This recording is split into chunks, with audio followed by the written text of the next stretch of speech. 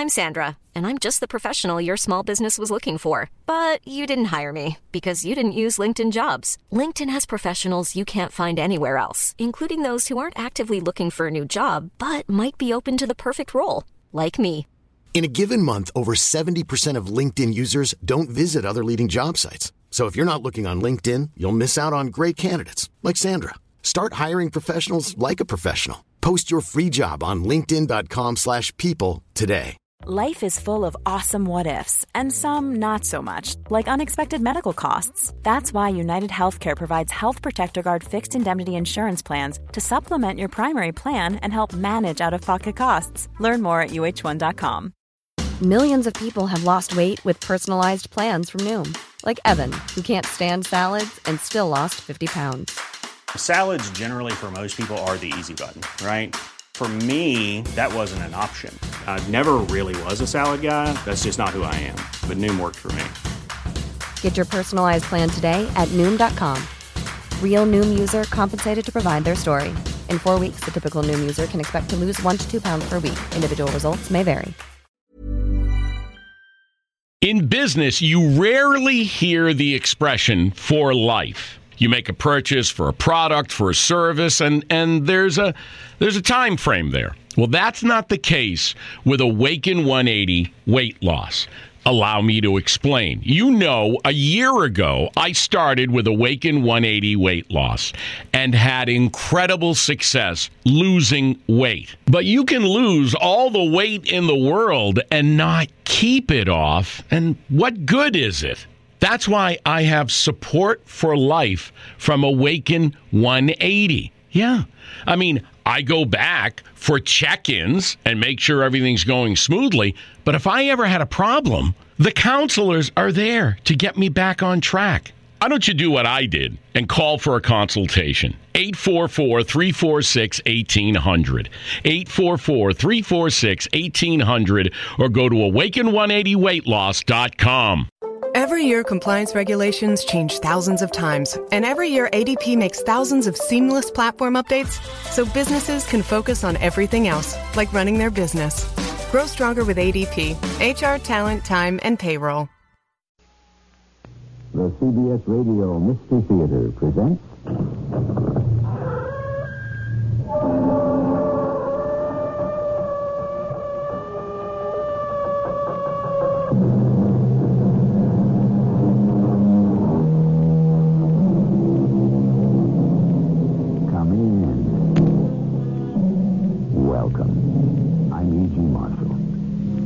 What is memory? Can you turn on that mental computer and select or program what you wish to recall? Or does the mind have, as it were, a mind of its own? If it can withhold events you wish to forget, can it make you remember events that never happened? Must all my yesterdays be a plague, said Edgar Allan Poe, forever to haunt me? Would that the past were a dream to be shaken off with the morning. Now, you walked right into me. Why don't you look where you're going? Terribly sorry. I wish I could. Did I hurt you? No. You knocked the breath out of me. Don't tell me you didn't see me. Well, I'm afraid it's true. I'm blind. Oh, my turn to apologize. You always walk like this at night. No white stick. Nothing. White stick? I hope I won't always be blind.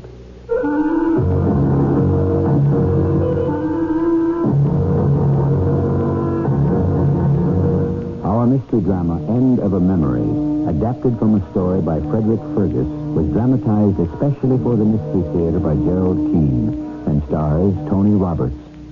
It is sponsored in part by ARM, Allergy Relief Medicine. I'll be back shortly with Act One.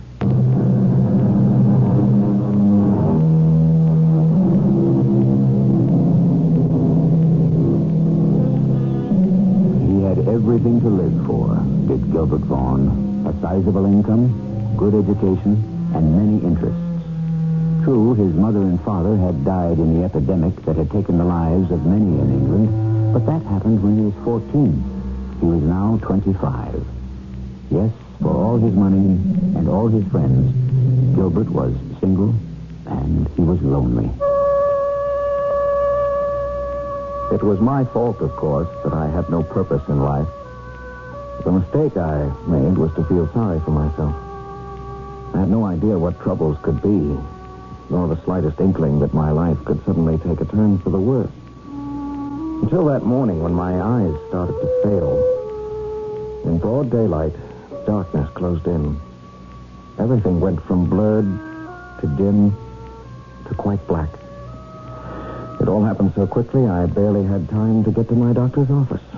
And you had no warning of any kind, Gilbert? I mean, last night, for instance, when you went to bed, no pains in your head, nothing? No, I tell you, no. What's the point of going over the past, Dr. Baker? It's the present I'm concerned with.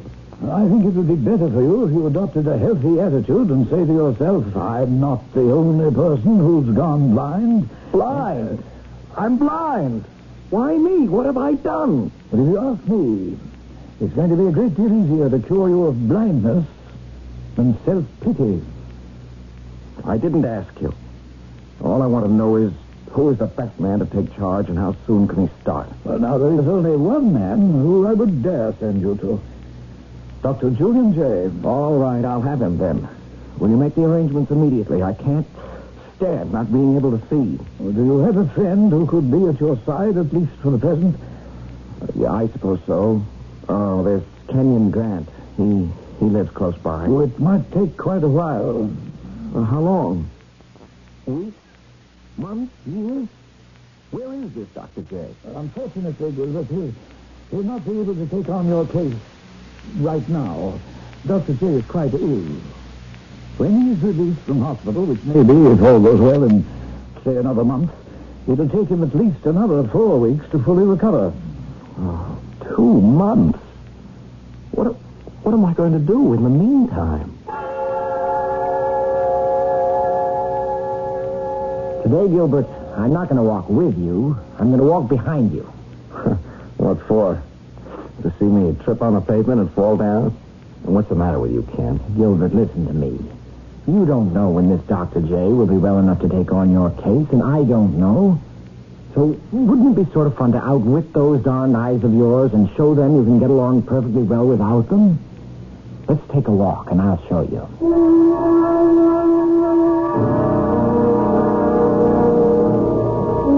All right. 63, 64, 65. Stop. We're exactly back in front of your front door. Now turn right. Good. Up 4 steps. Fine. Now, open the door with your key.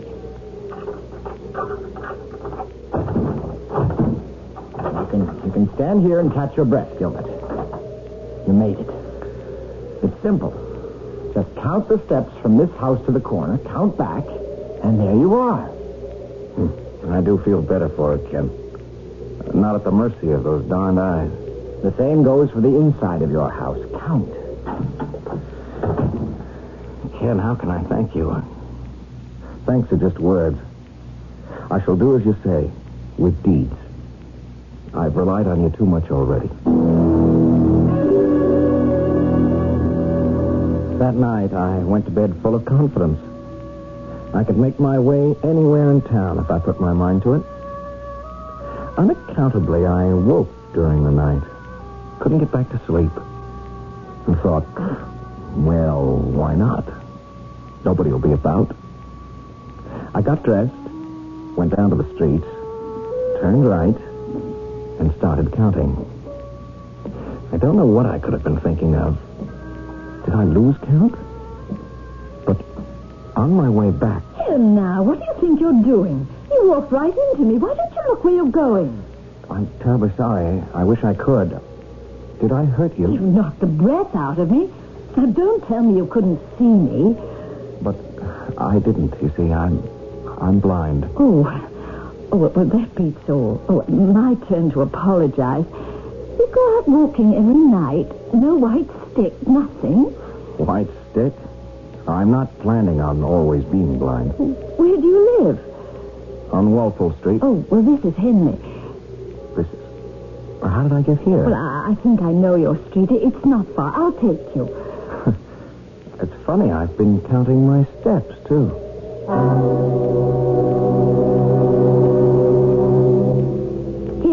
are now, Walpole Street. Now, which house is yours? I'll take you right there. Oh, I can make it all right from the corner by myself. Sure now. Oh, yeah.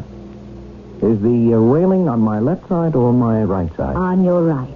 Now, sure you don't want me to see you to your door? Absolutely not. You see, I mustn't allow myself to become too dependent upon others. I just have to count 62 steps from this corner, and I'll be right in front of my house. Well, as you wish. Good night, young man. And I hope your eyes get better soon. 62 steps later, I turned right, up 5 steps. Only 4. Must have counted wrong. Well, if it's the wrong house, my key won't fit. Home safe at last. I started up the steps to my bedroom when I heard someone crying. I ran my hand along the balustrade. It felt different. The carpet under my feet was different. I was in the wrong house. Who are you? I'm terribly sorry. I thought I was in my own house. Come in here. Well, we seem to have a visitor. What are you doing? I was trying to explain to the other gentleman I'm in the wrong house. If you'll just show me to the door, I'll be on my way. I don't like it, Professor. I don't like it at all. Believe me, gentlemen, neither do I. So if you'll just show me... Unfortunate, but we have no choice. We had better dispose of him. What is that? Is that a gun you got? Don't you recognize a pistol when you see it? That's just it. I can't see it. I'm blind. Oh, blind, is it? Honestly, totally blind. That's why I mistook this house. Well, then, let us have a little test. Blind man, walk now forward 4 big steps. March.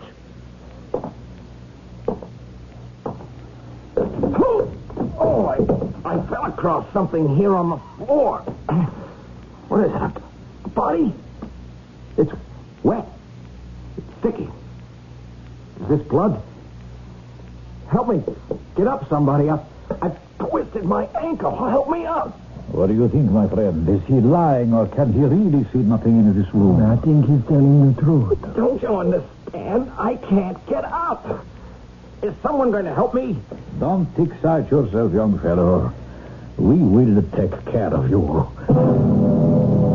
He did. He took care of me with something heavy and hard, and I blacked out. What seemed like an eternity later, I woke up. I was in my own bed. Standing there watching was Dr. Baker and Kenyon. Well, how do you feel, Gilbert? I don't know. Is it my head that's hurting or my foot? Or both? Ken, hey, why aren't you up in the North Country? I was until I got word from Dr. Baker here you'd had an accident. Hey, trying to remember. The police found you this morning lying on the docks down by the river. Yes, of course. They must have taken me there. The last thing I remember, tripping over a body. It was bleeding. Then they must have knocked me out. That's just what you said before. Said before? When? You've been a little delirious, Gilbert, and you were talking about getting into the wrong house. A woman crying, 2 men. Yes. One man did most of the talking. There was a body all wet with blood. And I tripped over it. I fell on it. Yes, of course, a body. Didn't you find some blood on me? No, not a drop. Uh-huh. How could that be? My hands were on the chest that was bleeding. When you were found, Gilbert, the sleeves of your jacket had been cut away and the entire front of your shirt torn off. You were all grime and mud, but bloodstains? No. Yes, but that's it. That's the proof, can't you see? Why would anyone do that to my clothes if there wasn't anything to hide? Possibly, but then again you might have been in some kind of a fight. The woman. I wonder what happened to her. All the time I was there, I was sure I heard a woman's voice, sobbing. Oh, yes. Gilbert, I want you to drink this. It'll make you sleep. You don't know how I wish I'd had the use of my eyes. Then I could have seen everything. The two men, the body. Yes, Gilbert, I'd say you don't know how fortunate you were. If all this really happened to you and you had been able to see it, it's quite possible right now that you'd be dead. Do you detect a note of disbelief in Dr. Baker's voice? He doesn't appear to quite believe Gilbert's story of the body, the two men, and the woman. What a fragile thing truth can be if it is shaken by doubt. However, it is rare indeed that Mystery Theater brings you a hero who cannot ultimately prove his word. Besides, you and I heard the strange goings-on with our own ears.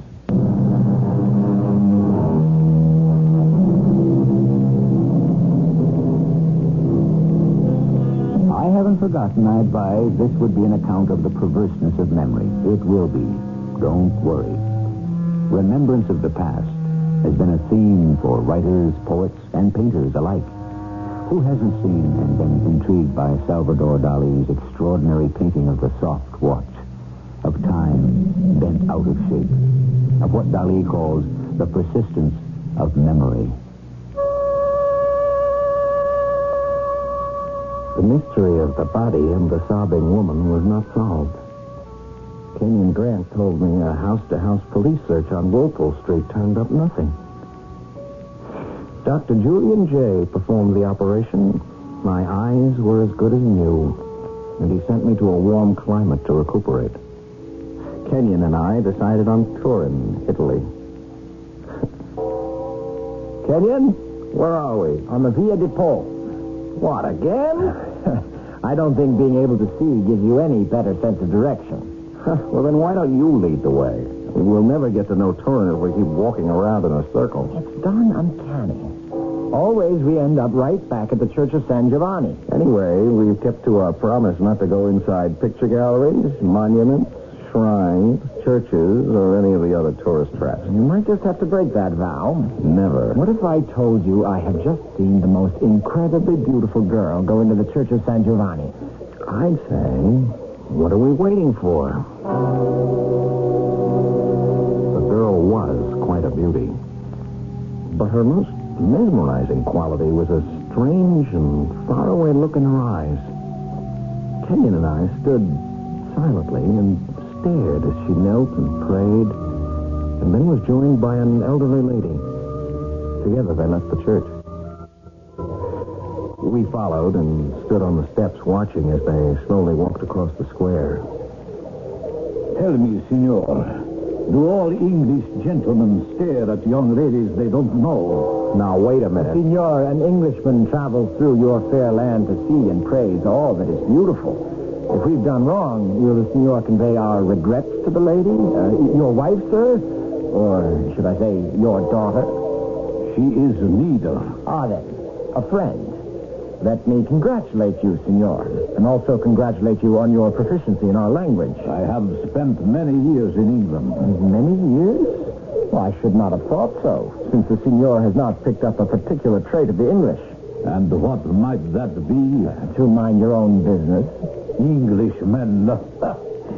I have never trusted them. What an extraordinary fellow. Very arrogant, wasn't he?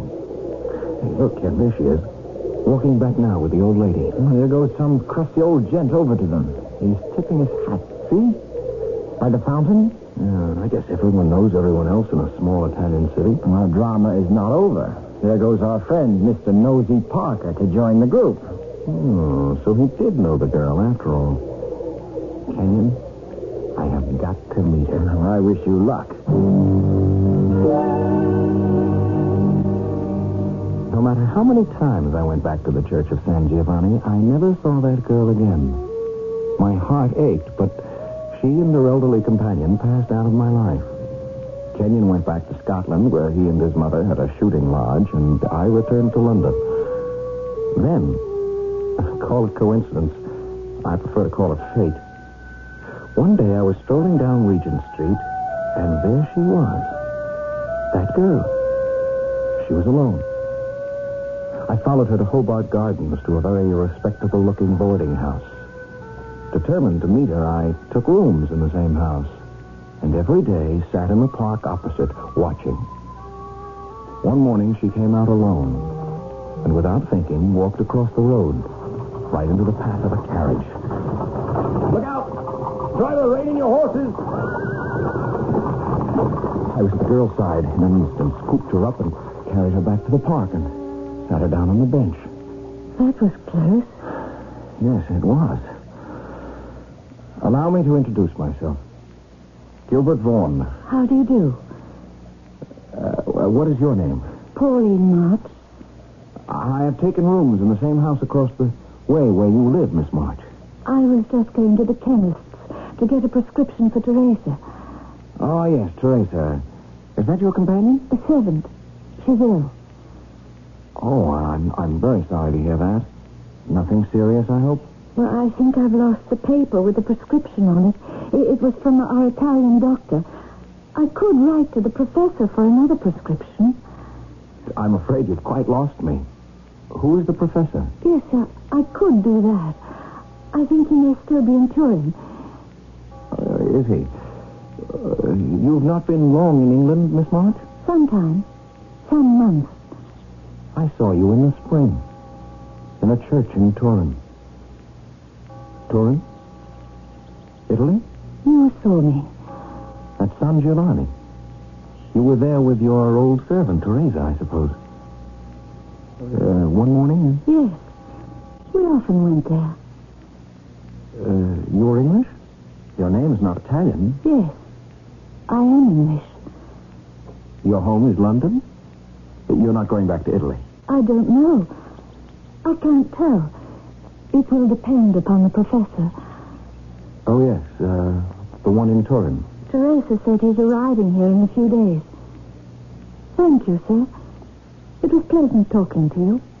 I shall walk with you tomorrow in the park. Like that. Out of the blue. The next 4 days, we spent the afternoons together, walking and talking. Her chaperone was ill. Did Pauline like me? Care for me at all?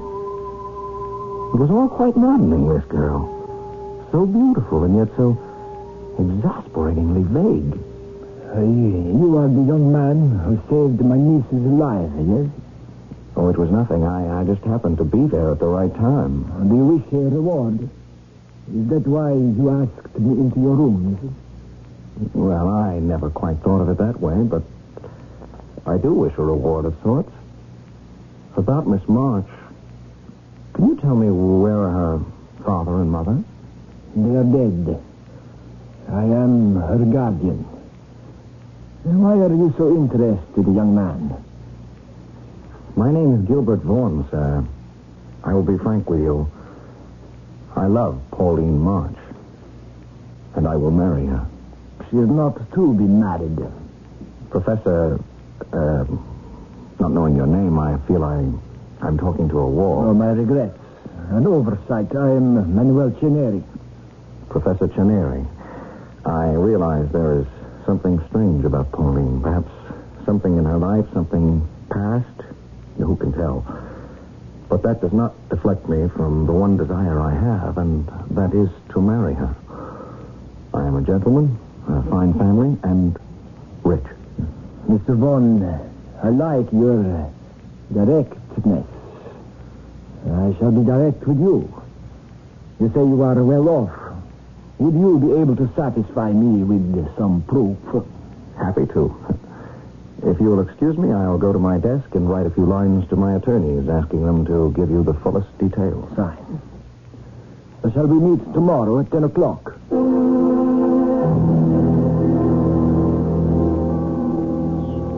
Is the fact that you are here in the park to meet me an encouraging sign, Professor Ceneri?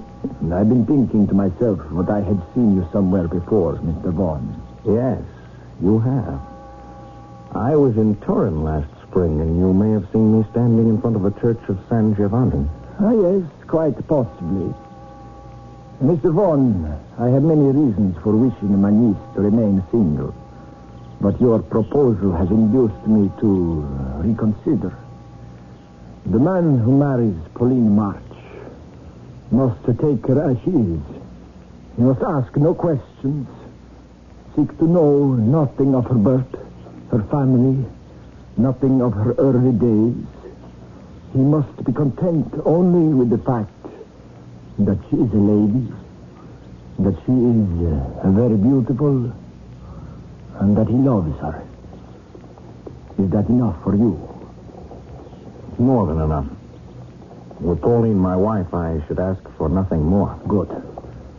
You may be pleased to learn my niece is not entirely indifferent to you. Would it be possible for you, my dear Vaughn, to agree to an early marriage? Would it be possible? In fact, an immediate marriage. Say, the day after tomorrow. But I don't know if she loves me. Would she consent? Pauline is obedient and will do as I wish. It was a mad thing to do. My only excuse was that I was so desperately in love and so convinced that after we were married I could make her love me that I didn't insist on some kind of a courtship. Nor did I ask myself why her guardian seemed so anxious to marry her off. It was only after the ceremony, we were in the train on our way to Scotland for our honeymoon, that I was alone with her. Well, here we are. Mr. and Mrs. Gilbert Vaughn. Are you pleased, Pauline? Pauline? Do you hear me? I said, are you pleased? Yes. Oh, my darling wife. If I could only make you feel as I do. Yes. Will you say, just once, Gilbert, my husband? Gilbert, my husband. I won't pretend to you that marriages are usually arranged this way.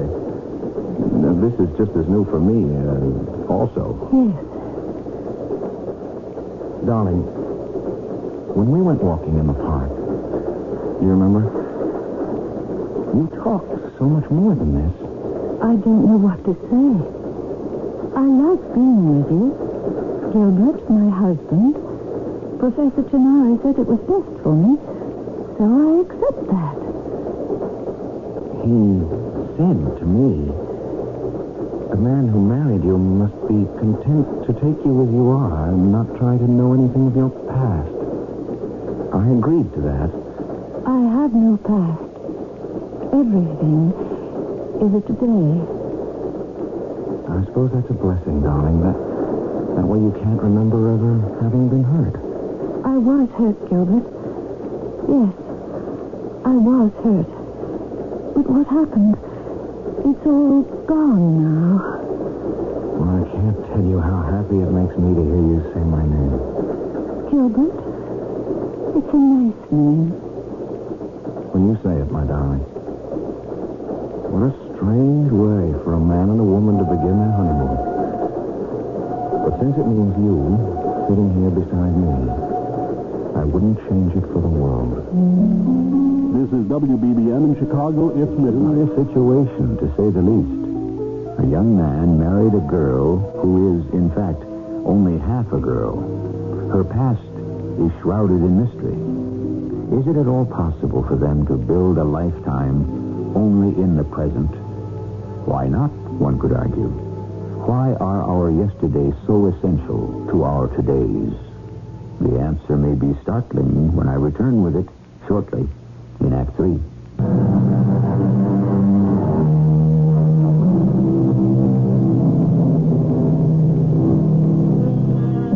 We begin Act 3 with a dilemma wrapped in an enigma. Who is Pauline March, now the young Mrs. Vaughn? The honeymoon to Scotland was hardly that.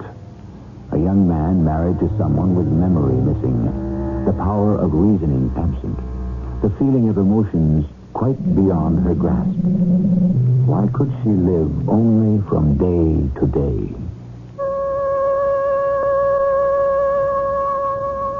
I had to know. I could no longer remain married in name only to this beautiful creature, not only cut off from the past, but apathetic in the present. Kenyon Grant and his mother were returning to London. I prevailed upon the good Mrs. Grant to take care of my Pauline while I played detective. I returned to Turin, Italy, to the very spot in the square of San Giovanni where I had first seen Pauline. Welcome again to Torino, Englishman. Signor, yes, I remember. I'm very glad to see you. You have come to Italy to stare at more of our ladies? No, I'm here to find Professor Chineri. And I know you can help me. Where may I find him? Chineri. I'm not familiar with that name. But I've seen you in his company. I know no man of that name. Good day, Signor. Wait, please don't go. I beg you to help me, Signor. It's vitally important. There's no use denying you don't know him. Oh, what makes you so positive, Englishman? Because I have seen you walking arm in arm with the professor, talking to him right here by the fountain in this square. Now, I know you know him. Help me, Signor. It's not for myself. It's for his niece, Pauline. What do you have to do with his niece? Everything, Signor. She is my wife. The tall, thin Italian seemed thunderstruck. I heard him mutter, "Tracidor, traitor." And he turned back to me, his face composed. I should wait in my room at the Hotel Excelsior, he said. He would send Professor Chineri to me. Professor, please come in. I was surprised to learn you're here. How is your wife? Why didn't you make me aware of Pauline's peculiar mental state? Oh, come now. You had seen her a number of times. I'm sure she is no different today than when she first proved so attractive to you. In fact, I'm counting on marriage to help her again. How can I say it? Her past? I believe that little by little her memory may be built up again. Or it may return as suddenly as it left her. So, Pauline has not always been like this. Some years ago, she received a great shock. A sudden loss. The result, her past was blotted out. Events disappeared. Friends became strangers. She was, as you better, born again. What was the shock that did this to her? That is one of the questions I cannot answer. But I'm her husband. I have a right to know. You have a right to ask. And I have a right to refuse. Can you answer me this question? Who is the gentleman who arranged this meeting? Well, that I can tell you. His name is Macari. What does he do? His profession? He is a financier. Senor Macari was greatly disturbed to learn that Pauline is my wife. Why so? He knew her years ago and wanted to marry her himself. She refused him. More than that, my dear one, you would not wish to know. I returned to London. Time passed. Sometimes I thought Pauline was better. Other times, no improvement at all. Dr. Baker came, sent specialists. They all said the same thing. She might recover if she could relive the exact circumstances which caused this block. It seemed hopeless until that morning when I received a visitor. Signor Gong? Senor Macari. Ah, you know my name. As you know mine, the professor has told us. What brings you to London? How is Pauline? Improving, I hope, little by little. You may find it better to have a wife who cannot remember her past. And I see her. You give me an idea. You knew Pauline years ago. Yes, senor, I did. Well, it occurs to me that if she were to see you, senor... It is one of the reasons I am here. Stay where you are. I shall fetch her. Pauline, will you look at this gentleman closely? Yes. I am. Pauline? Do you remember me? No. take you by the hand? No. Pauline, it is a long time since we last met. But you cannot have forgotten me. Try and think who it is, my darling. Non mi ricordo. She does not remember. But she spoke in Italian. I have never heard her speak Italian. Signor Macari, I believe she is remembering. Ah, do you think so? Signor, how long will you remain in London? Several weeks. I have a business here. Would you please pay us another visit? Several visits. As many as you care to. I believe that your presence might be the key to my wife's recovery. Signor Macari had not been gone 5 minutes when Pauline took me by the hand in a fierce grip and pulled me out the door. Her face was fixed, immovable, her eyes wide. Something in her disordered brain was compelling her to go somewhere as quickly as possible. My hand in hers, we ran this way, that way. She seemed uncertain of the street. Finally, we came into a house not unlike mine. Up the steps, 4 of them. And then she tried the front door. Open door. It is locked. Pauline, darling, I don't have the key.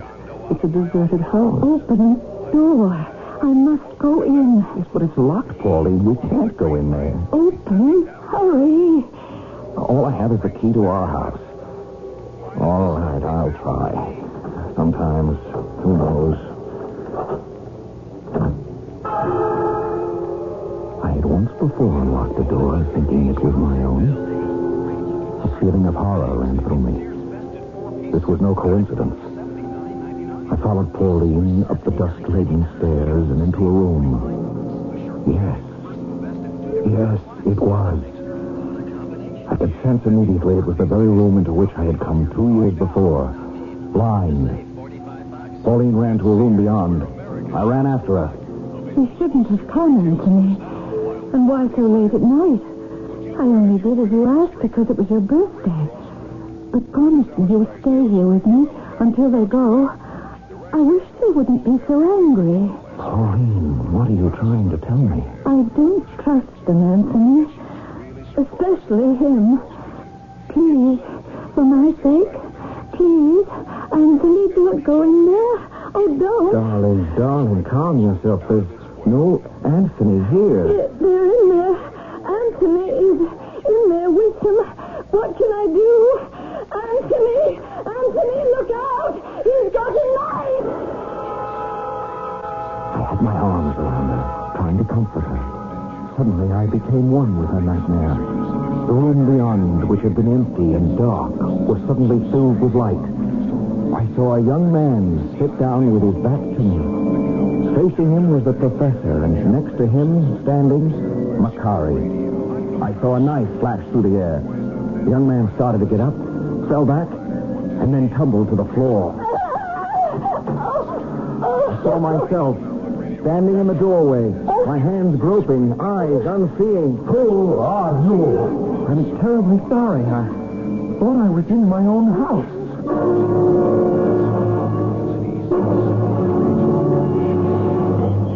Very good. I've given your wife a sedative.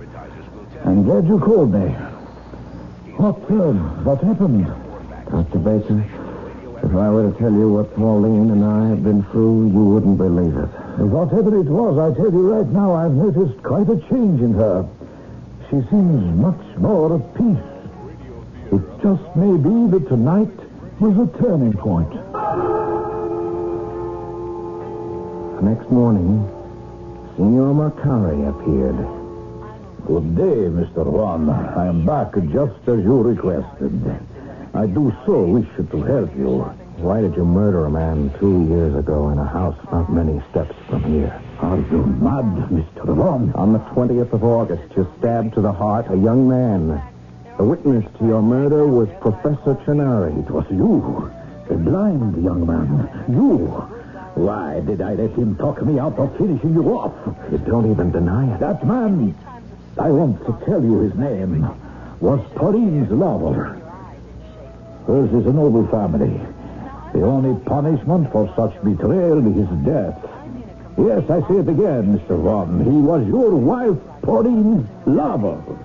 He had no wish to marry her, and so Cherry and I killed him, even in her presence. I don't believe you. Please leave this house immediately. As you wish. But think, Englishman, for what other reason would I willingly admit to you such an act? Willingly or not, you have admitted to murder, a fact in which the police would be very interested. And where would you tell them to look for the body? What proof do you have that all this happened? You forget. I was there. Were you indeed? Did you see all this with your own eyes? Who would believe the word of a witness who was blind?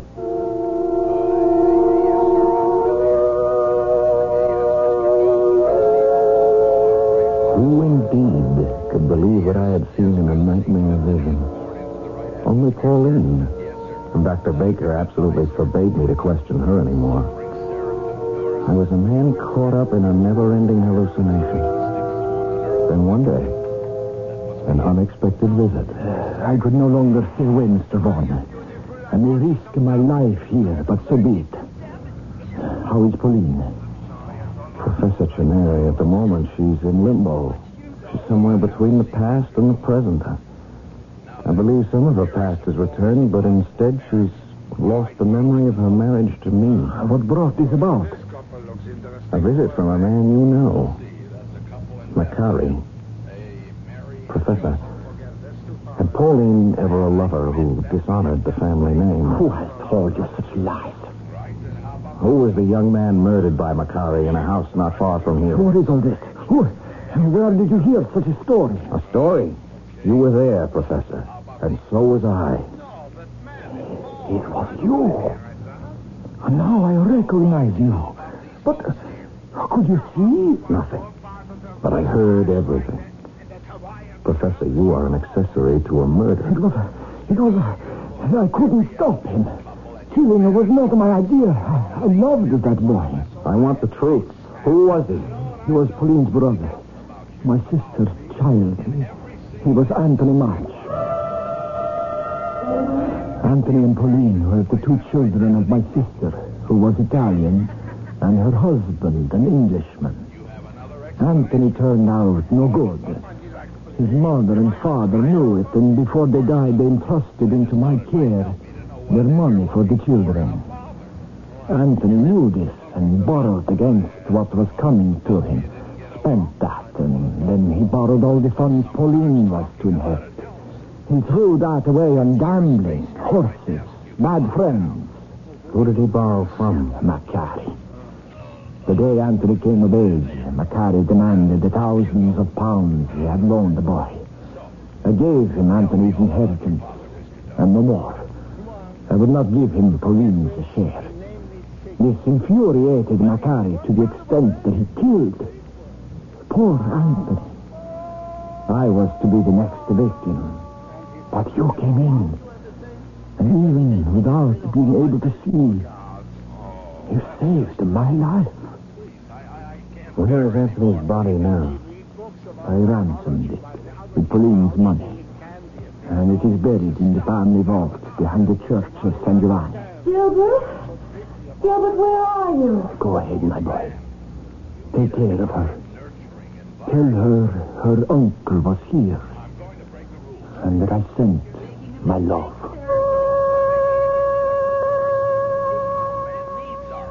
The pieces of the puzzle had finally all come together, as had my dear wife's memories and mind.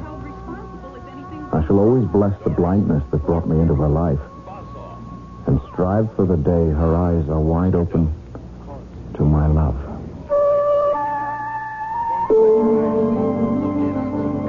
What happened to Signor Macari? He was caught. But most important, what of Gilbert Vaughan and Pauline? A trick of fate, you might call it. A young man who once was self-centered, selfish, and spoiled, now had to devote himself to healing and courting the girl he was married to. I'll tell you more when I return shortly.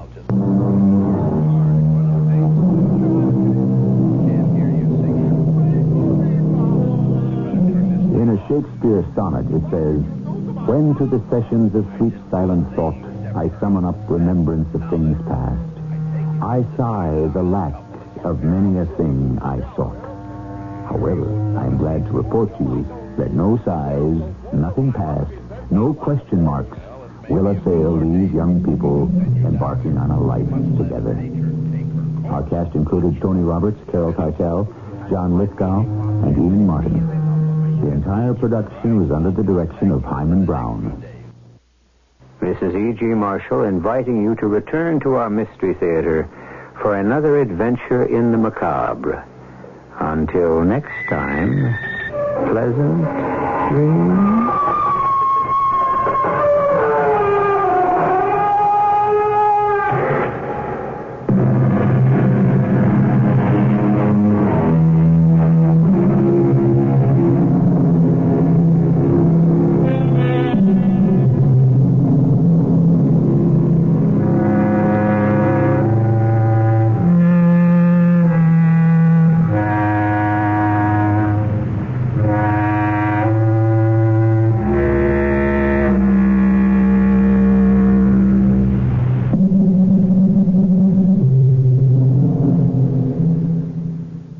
In business, you rarely hear the expression for life. You make a purchase for a product, for a service, and there's a time frame there. Well, that's not the case with Awaken 180 weight loss. Allow me to explain. You know, a year ago, I started with Awaken 180 weight loss and had incredible success losing weight. But you can lose all the weight in the world and not keep it off. And what good is it? That's why I have support for life from Awaken 180. Yeah. I mean, I go back for check-ins and make sure everything's going smoothly. But if I ever had a problem, the counselors are there to get me back on track. Why don't you do what I did and call for a consultation? 844-346-1800. 844-346-1800 or go to awaken180weightloss.com. Planning for your next trip? Elevate your travel style with Quince. Quince has all the jet-setting essentials you'll want for your next getaway, like European linen, premium luggage options, buttery soft Italian leather bags, and so much more. And is all priced at 50 to 80% less than similar brands.